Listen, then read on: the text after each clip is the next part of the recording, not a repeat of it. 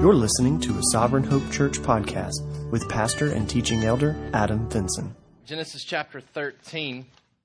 We're going to wrap up this chapter today. I love the first line of the song, "'Tis So Sweet," that we sang this morning. "'Tis so sweet to trust in Jesus, just to take Him at His word, just to rest upon His promise, just to know, thus says the Lord." Such an assuring segment of that song that we can trust in what God has said. We can trust simply because He said it. We can take Him at His word, and we're going to continue that theme this morning as we look into Abram's life, that theme of him learning to trust in the promises of God. And that brings us to Genesis chapter 13 this morning in verse 14. Last week we saw Abram and Lot separate due to conflict over their possessions. And so we saw Lot's choice, and today we look at Abram's choice. It says in verse 14, "The Lord said to Abram after Lot had separated from him, 'Lift up your eyes and look from the place where you are, northward and southward and eastward and westward. For all the land that you see I will give to you and to your offspring forever. I will make your offspring as the dust of the earth, so that if one can count the dust of the earth, your offspring also can be counted. Arise, walk through the length and the breadth of the land, for I will give it to you.' So Abram moved his tent and came and settled by the oaks of Mamre, which are at Hebron, and there he built an altar to the Lord."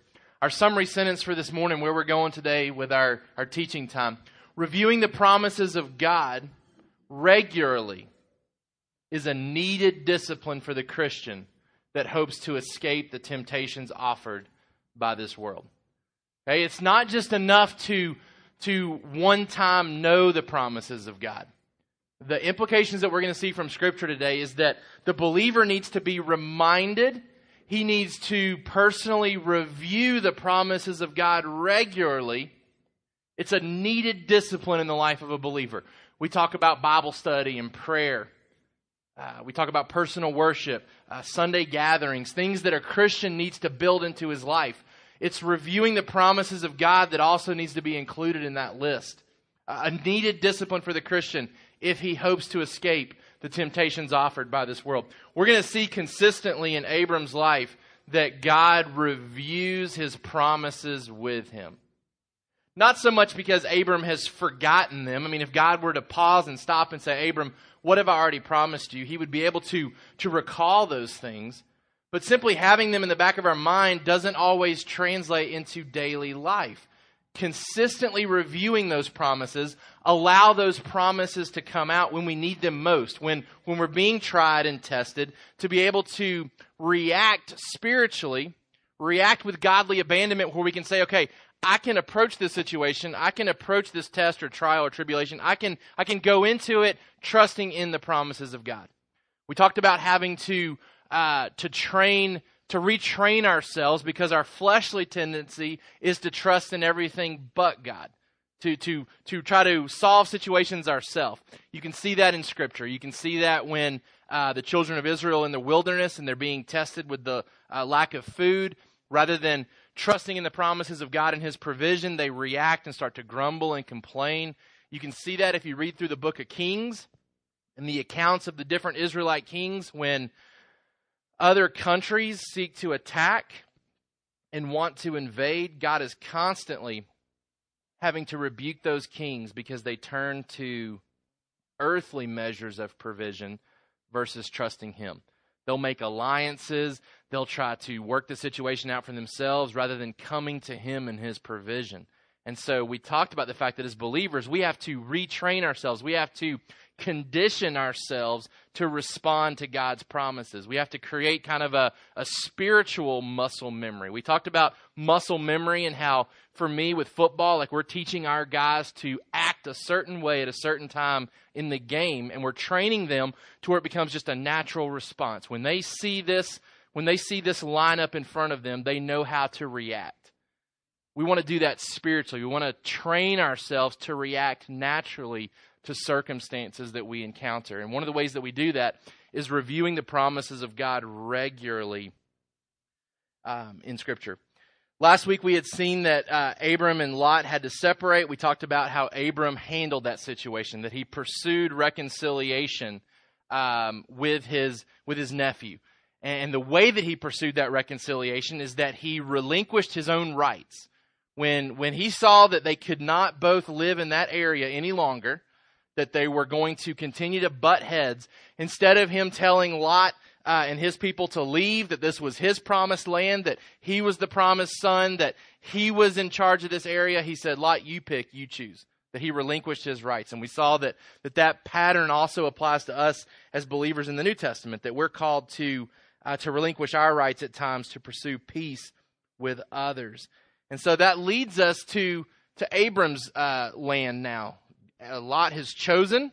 Abram gave up his right to choose first. Let Lot choose. Lot chose the best physical land to the eye. We said that he looked and his eyes looked upon the land and saw that it was good for his cattle. We saw God's assessment of the land, that it was wicked and evil. We talked about how Lot had chosen what was good for cattle raising versus children raising, that he valued the cattle and providing for his cattle more than he did his children and his family. And we saw that his desire for financial gain ultimately cost his family. Abram, though, is affirmed by God based on how he handled this situation. And we see that here in verse 14. The Lord said to Abram, after Lot had separated from him, lift up your eyes and look from the place where you are, northward and southward and eastward and westward. For all the land that you see I will give to you and to your offspring forever. God expands upon his promises here to Abram. He's previously made promises in chapter 12 that he's going to make a nation out of him, that he's going to bless him, make his name great. But now he expands upon those promises. He increases Abram's understanding of those promises. We saw Lot, and the language is very similar, and so I think there's a parallel there that Moses wants us to see in how he writes this. We saw that Lot chose to lift his eyes up and to look upon the land in a certain way. Now God instructs Abram to lift up his eyes and look. And you'll note that he's commanded to look in all directions, and he's promised land in all directions. So without a doubt, as Abram is looking out upon the land, he sees Lot's area that Lot chose, and God is affirming once again to Abram, that land, as well as everything else that you can see, is yours and your descendants. So even though he relinquished his rights to Lot, he's still grounded upon the promises that God is going to give him all this land, that it's been promised to him and his descendants. God is establishing a principle here that we see in other parts of Scripture, a principle for believers that what they give up is ultimately what they will gain. God establishes a principle for believers that what they give up is ultimately what they will gain. We've seen already in Matthew 19 and looking at this account of Abram that God assures us that believers, when they give up family, they recoup family in a spiritual sense. That even though the gospel oftentimes divides physical families, that it allows us to enter into a spiritual family where we reap the benefits of mothers and fathers and brothers and sisters that are a part of both the global church and the local church. In Philippians 4:19, in the context here, Paul is talking about a church that has made financial sacrifice. They've collected money to give to him as a missionary.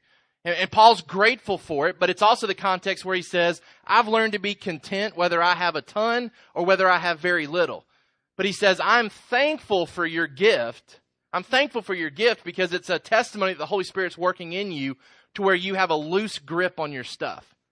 And then he assures these people that have given sacrificially to him, in verse 19, and my God will supply every need of yours according to his riches in glory in Christ Jesus.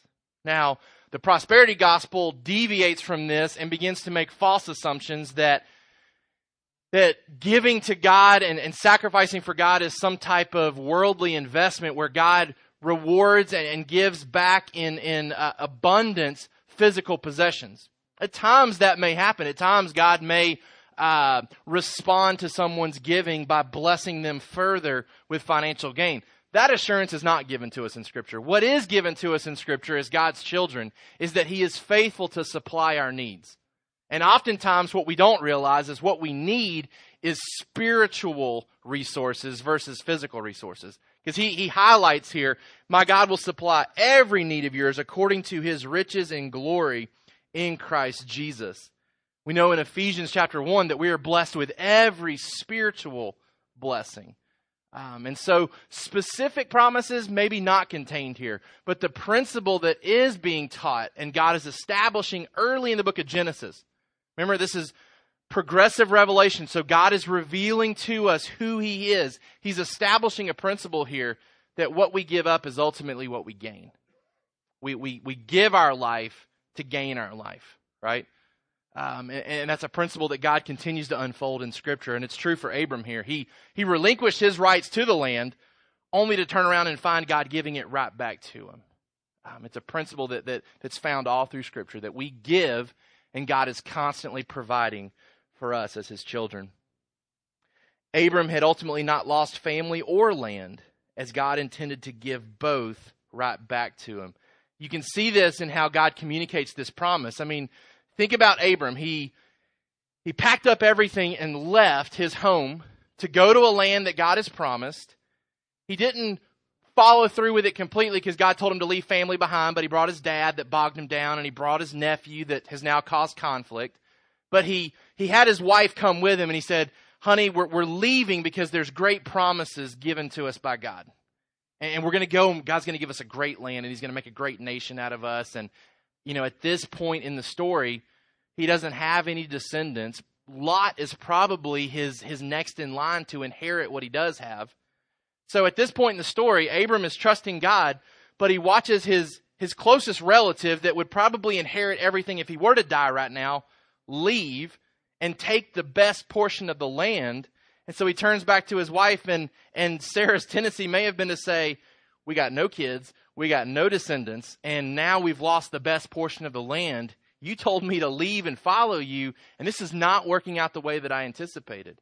And God follows up, expanding upon His promises here, and He says, I'm going to give you all the land that you can see, and I'm going to make your offspring as the dust of the earth, so that if one can count the dust of the earth, your offspring also can be counted. So while Abram may feel like he's given up family, he's given up the land, what he turns around to find is that God's giving both back to him in abundance. God promises land to him. Oh, we'll get to that point. You can go ahead and copy that down if you want to.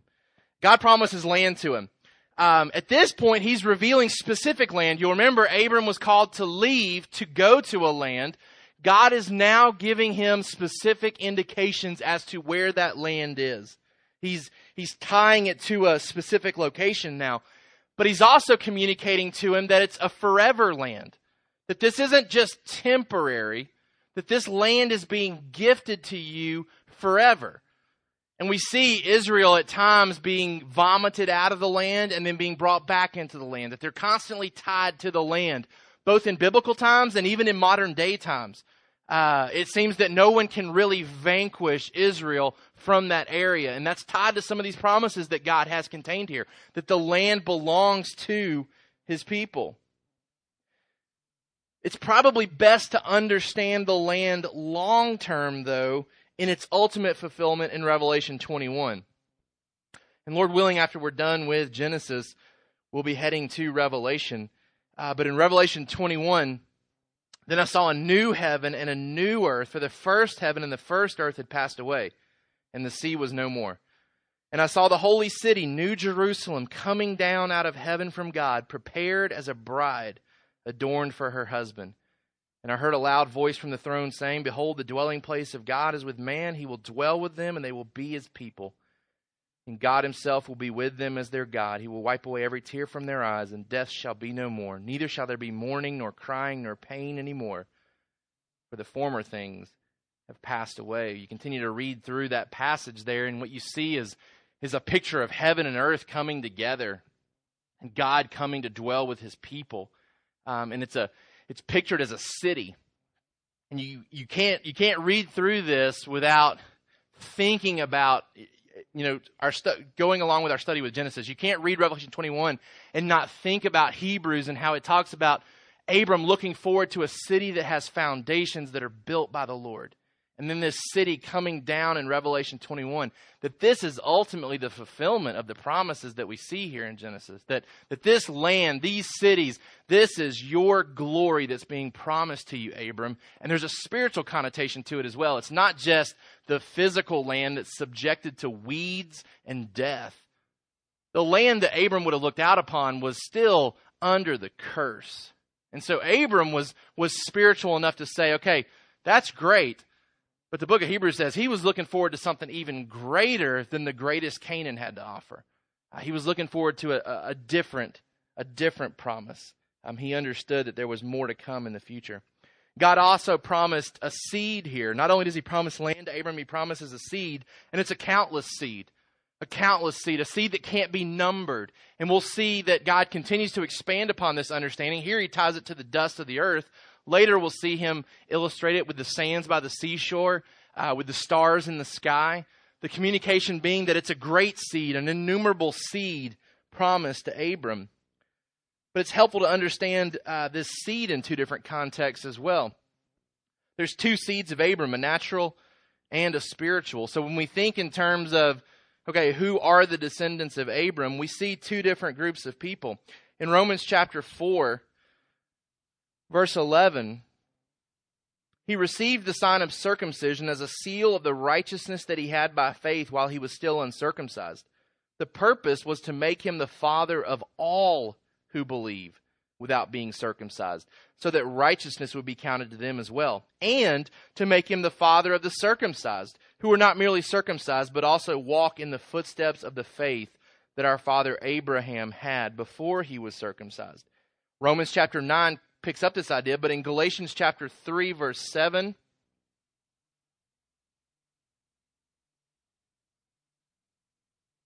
Galatians chapter 3, verse 7 says, "Know then that it is those of faith who are the sons of Abraham."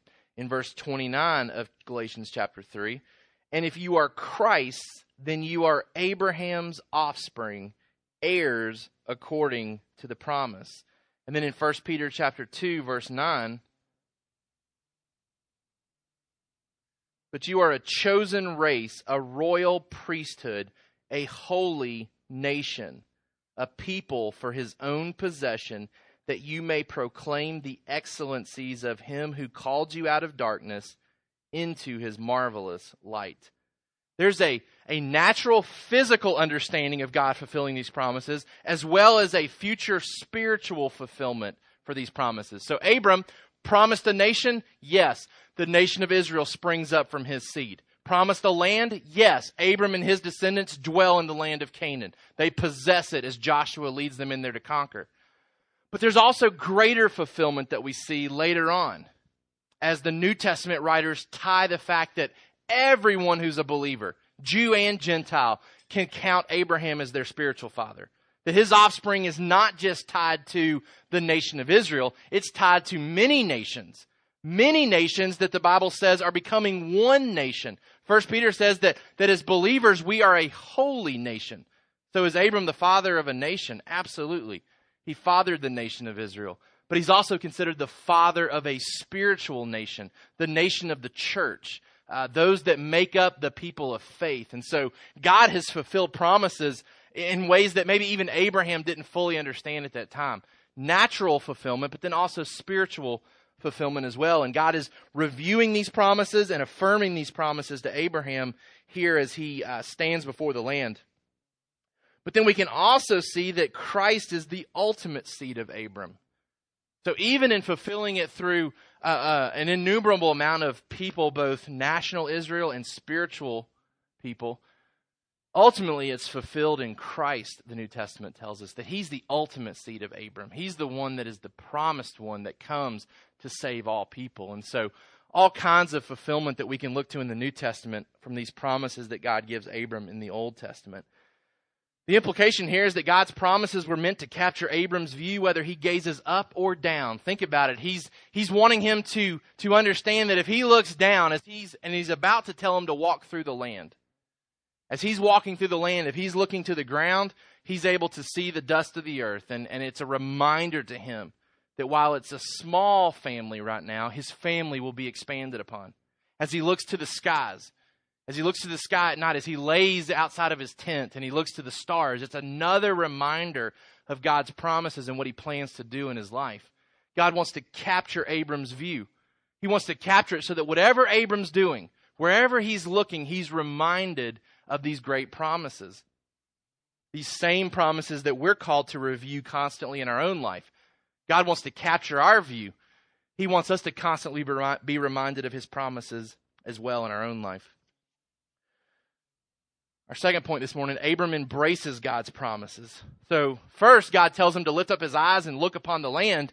Now he tells him to lift up his feet and to walk the land. This is an act by God where he's calling Abram to respond in obedience in belief of these promises. So God's not just dumping promises upon Abram and then not asking anything of him. He does ask Abram to express faith. Do you believe what I'm saying? And the response that Abram is to have is to walk the land. It says in verse 16, I will make your offspring as the dust of the earth, so that if one can count the dust of the earth, your offspring also can be counted. Arise, walk through the length and the breadth of the land, for I will give it to you. Abram is called to believe through his action. He's called to walk the land as an act of belief that it's his land. This is an act of possession. A lot of times when kings would come to power, they would ceremonially walk the borders of their area as an indication, as a sign of them embracing responsibility and possession of that area. God's calling upon Abram to do something very similar. He's not giving the land to him yet, but he's calling upon him to act in faith, to walk that land as a demonstration that he believes God is going to give it to him. Believing promises often requires movement by us in Scripture. Faith operates with action. This is reiterated to Joshua in Joshua chapter 1, verses 1 through 3. He too is called to believe through action. It says, after the death of Moses, the servant of the Lord said to Joshua, the son of Nun, Moses' assistant, Moses, my servant, is dead. Now, therefore, arise, go over this Jordan, you and all this people, into the land that I am giving to them, to the people of Israel. Every place that the sole of your foot will tread upon, I have given to you, just as I promised to Moses. We must battle tendencies to act contrary to his promises. And this is what we talked about earlier. Our natural tendency is to act contrary to God's promises. We get into a situation where we need to rely on God's promises, and we act contrary to those. We said the children of Israel, they should have trusted in God's provision in the wilderness, and they deviate from that, and they grumble and complain and think that they're going to starve. They even talk about going back to Egypt. Those kings that are chronicled for us in both the Chronicles and the Kings books, constantly, time and time again, wanting to make treaties with these people to protect themselves versus relying on God's protection and provision for them. We have to battle tendencies to act contrary to God's promises. The implication for us here is that we must learn to act based on the promises that God are given to us by God. We must learn to act based on the promises given to us by God. Those who believe the promises of God's provision may be generous with their possessions. So tying it back to the context of Abraham here. He believed in God's provision. He had already gone through a time of famine and had mistrusted God in that situation. Now he's in a situation, in a time of plenty, and yet that plenty is being attacked by this conflict between him and Lot. And Abram says, you know what? I'm not going to fight to provide for myself. I'm not going to tell Lot to go over here and leave the best land for me so that I can provide for my family. He says, I'm going to trust God's provision here. Lot, you pick where you want to go. I'm going to trust that God's going to take care of my family here. Those that believe in God's promises of provision can be very generous with their possessions. God calls upon us in the New Testament to be generous as givers to those that are in need, and to not worry about our own provision, but to be faithful to help provide for others, trusting that ultimately God provides for our needs. Constantly, Jesus is affirming this to his disciples. That if God cares for his own creation, if God cares for birds and for flowers and adorns them with what they need, how much more will he care for his own children? So those who believe in God's promises of provision can be very generous with their possessions. When we believe God's promises of provision, it frees us from being greedy. It frees us from feeling anxiety. It frees us from covetousness, where we're desiring things that we don't have. Believing promises of God's provision protects us from these sinful tendencies. Protects us from thinking that we've got to claim things that we need ourselves. Number 3, Abram rejoices over promises. He's lifted up his eyes, he's seen the land. He's lifted up his feet, and he now walks the land, the Bible tells us.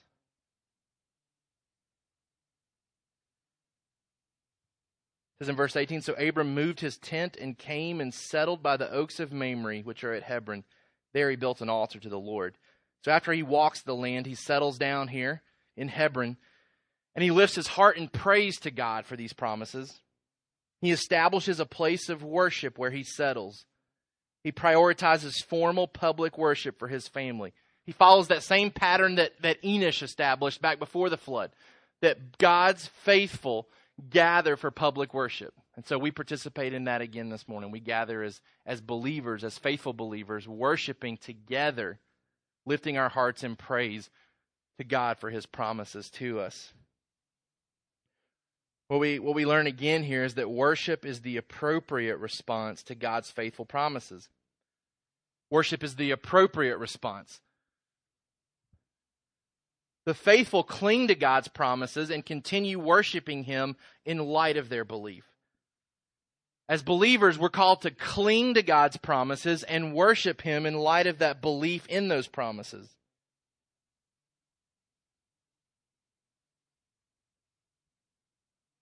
Believing that God has good intent for us, believing that God provides for us, believing that we don't have to deviate from his provision. Believing God's good promises. You know, to kind of, as you're writing that down, to kind of tie it to things that are prominent in the news right now, there's a lot of attention being given to people stepping outside of their marriage for fulfillment of their desires right now. The guy that made the fortune through Subway is under so much pressure and heat right now for being found with child pornography, and has been arrested and is most likely headed to jail for a very long time. And if you've read any of that story, it's been an ongoing 10-year investigation, and I'm stunned that it took 10 years for this to finally get dealt with, because there was so much evidence early on that he was so wrong in so many things that he was doing. You may have read some about the website that offers affairs to men or women.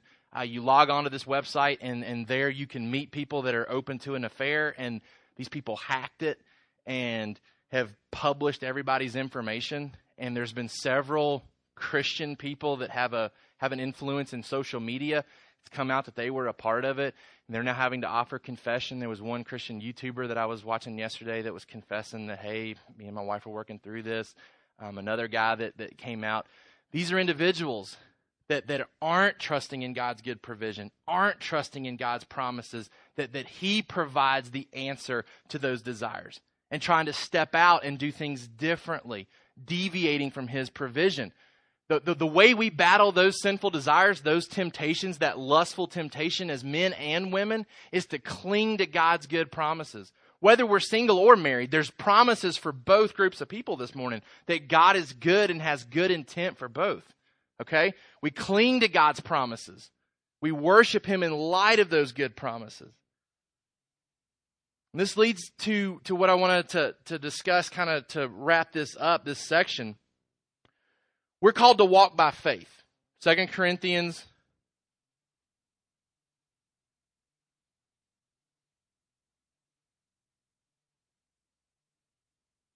chapter 5, verse 7.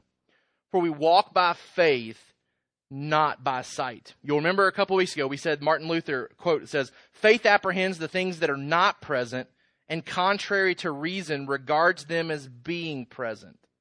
Okay? The test that God gives us is, will we trust Him in times of plenty and in times of need?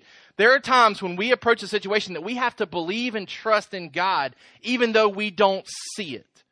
That we're walking by faith, believing that God is going to do things, even though we may not be able to see that He's doing things. So we approach different circumstances, people, and things that tempt us, and Satan wants to use those things to bring out the worst in us. Okay, so Satan is maybe involved in the famine that comes into Abram and Lot's family situation. And he wants to use that circumstance to bring out the worst in Abram, and it absolutely comes about there. Abram distrusts God. He flees to Egypt. He lies and manipulates and becomes very deceptive, trying to guard and protect himself. The worst in Abram is coming out in that situation. But we see that God wants to use similar circumstances for the exact opposite. God wants to use circumstances and people and things to test you and bring out the best in you. We see some of the best coming out in Abram here. As God's working in his life, he's dealing with the fact that he's got so much stuff, it's causing conflict within his family, and he trusts God and says, okay, I can let go of this stuff. I don't have to cling to this stuff and try to preserve it and take care of myself. Lot, what do you need? What does your family need? Let's make sure that your family is provided for. God's going to take care of me. God uses circumstances and people and things that tempt us. He uses those things to bring out the best in us. It's just a matter of our response in those situations. Will we cling to promises, or will we forget those promises and deviate from those promises and try to work things out on our own? You'll remember that we've been saying all through this study on Abram that salvation is ultimately based on promises that God makes to us, not promises that we make to Him. It's not, God, I'll do this, this, and this if you'll save me. It's, I've done this and this and this for you to save you. Okay? And it's that faith in those promises that sustains us and causes us to persevere and causes us to overcome the world. In 1 John chapter 5, verse 4. For everyone who has been born of God overcomes the world, and this is the victory that has overcome the world, our faith. Our faith is what perseveres us. Our ongoing belief in God's promises. You'll remember, Abram left. His call to leave his home was appealing because he believed that the promises that God made to him were better than what he currently had. John Piper says, we battle the false promises of the world with better promises from God. Okay, so when we face trials and difficulties and temptations this week, the way that we overcome the world, the way that we find victory is that we cling to God's promises and we believe that the promises He makes are better than the promises we're going to hear from the world this week. And I want to show you this from a passage in 2 Peter, and I want to let someone else show it to you versus me trying to explain it. I don't know if you're familiar with John Piper's not really ministry, his tool that's available on Desiring God. It's called Look at the Book. It's basically where he takes a passage of Scripture like this, and you can watch him work through a passage of Scripture and how he studies it. And it's real similar to how I study if we're going through a New Testament passage. So I study a little bit differently when it's narrative like we're doing in Genesis. But if we were going through 2 Peter, as I was watching this yesterday, it's very similar to my approach to how I study Scripture. And I've shared with you some of that approach before. I thought it would be helpful for this morning, rather than me just explaining to you the depth of 2 Peter 1, 3 through 4, to also kind of kill two birds with one stone, like, let's talk about it, but let me show you how you can study Scripture as well and reap some of the depth versus me just sharing it with you. Okay, so we're going to let him walk us through. It's about 9 minutes, so let him walk us through this passage and how he studies it.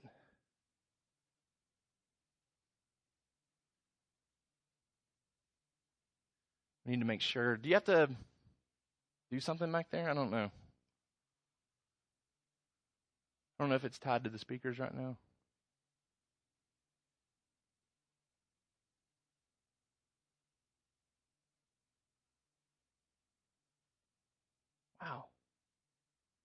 a long time. Turn that up. I got a little scared that might be too loud. Let's test it and see, because it was pretty low when I first played it. Oh, yeah, that's great. Anybody feel like that was too loud?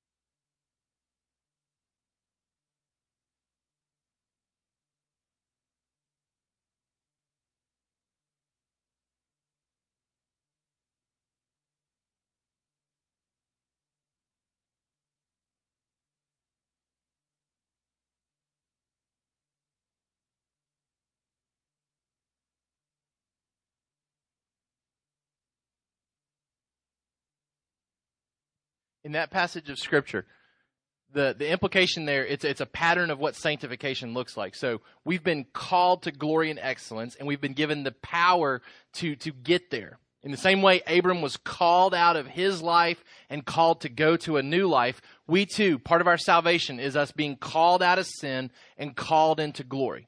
Okay? And we've been given the divine power to achieve that, to get there. And the way that gets accomplished, according to Peter in that passage, is that we cling to those promises. Okay? It's what we've been talking about all through Abram's study here. We cling to promises, and we believe that those promises are better than the desires that we have for the things of this world. Abram had to come to a point where he believed that the promises being extended to him by God were better than what he was achieving in his home country. He said, you know what? I'm leaving. I'm clinging to these promises as being better. He's clinging to those promises. And the same is true for us in the New Testament. We escape the corruption of the world. We escape the old life, the old man, by clinging to the promises that God has given us, that they're better than what the world has to offer. And it leads us to His glory and excellence. And it requires that we have a knowledge of those promises, right? He tied it to the concept of knowledge, reviewing the knowledge that we have. Going back to what we said at the summary statement, reviewing God's promises, constantly being mindful of those promises. Now, these 5 promises are the promises that I gave you a couple of weeks ago. Promises that are tied to the gospel that should keep us persevering in our faith. Forgiveness, that God has cleared our past, present, and future record of wrong. That our sin has been dealt with and forgiveness has been extended to us. That we don't have to do anything. We don't have to do anything to get God to love us now. And I was sharing with our middle schoolers on Tuesday of this week that there's nothing that we have to do to get God to love us. That God loved us when we were sinners, the Bible teaches us. Every other religion says, you've got to do this, and this to get God to love you or to accept you. The gospel message says that He's already done everything to accept you. That He loved you when you were sinful. So forgiveness, that's a reassuring promise that as we fail this week, we're reminded that God has promised to forgive us. Freedom, that God rescues us from the dominance of sin and releases us from the demands of the law and empowers us to do good. Family, God relates to us as His children and He places us into the safe confines of a spiritual family. Such an assuring promise that we are joined together spiritually with other believers now and that He relates to us as our Father.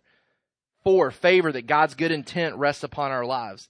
So as we go through situations, and we had people express situations this morning that are trying situations, times of uncertainty, that promise of favor and good intent, we cling to that in the midst of uncertainty, when we don't know what's going on with our family, when we don't know what's going on with our children, that we cling to the promise that God has good intent for us in that situation.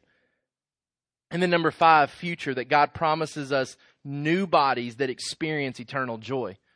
That even as we pursue glory and excellence, as 2 Peter talks about, we still fall short. We're still being saved from our sin, but that future promise of hope and glory, that we will receive glory and excellence down the road, is an assuring promise for us this week.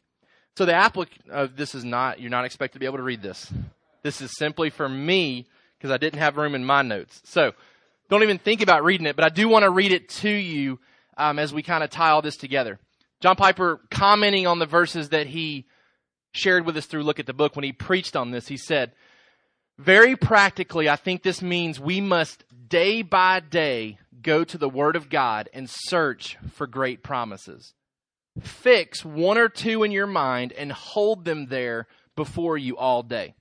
Okay, so what that means is that you can step back and evaluate and say, okay, as I go into this week, what are some anticipated struggles that I may face? And all of us are going to answer that question differently.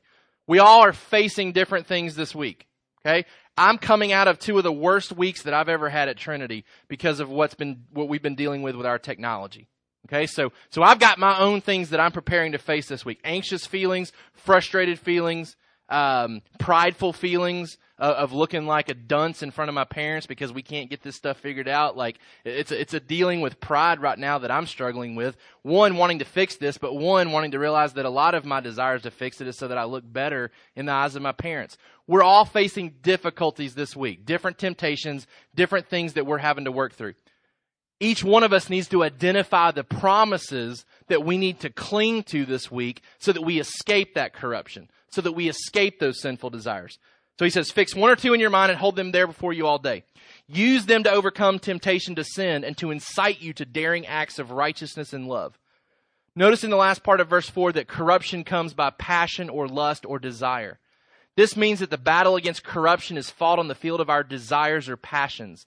Sin makes its attack by holding out promises to us for our happiness. If you lie on your income tax return, you will have more money and be happier. If you divorce your spouse, you will be happier. If you brag about winning the game, you will be happier. If you don't upset your relationship with your neighbor by sharing Christ, you will be happier.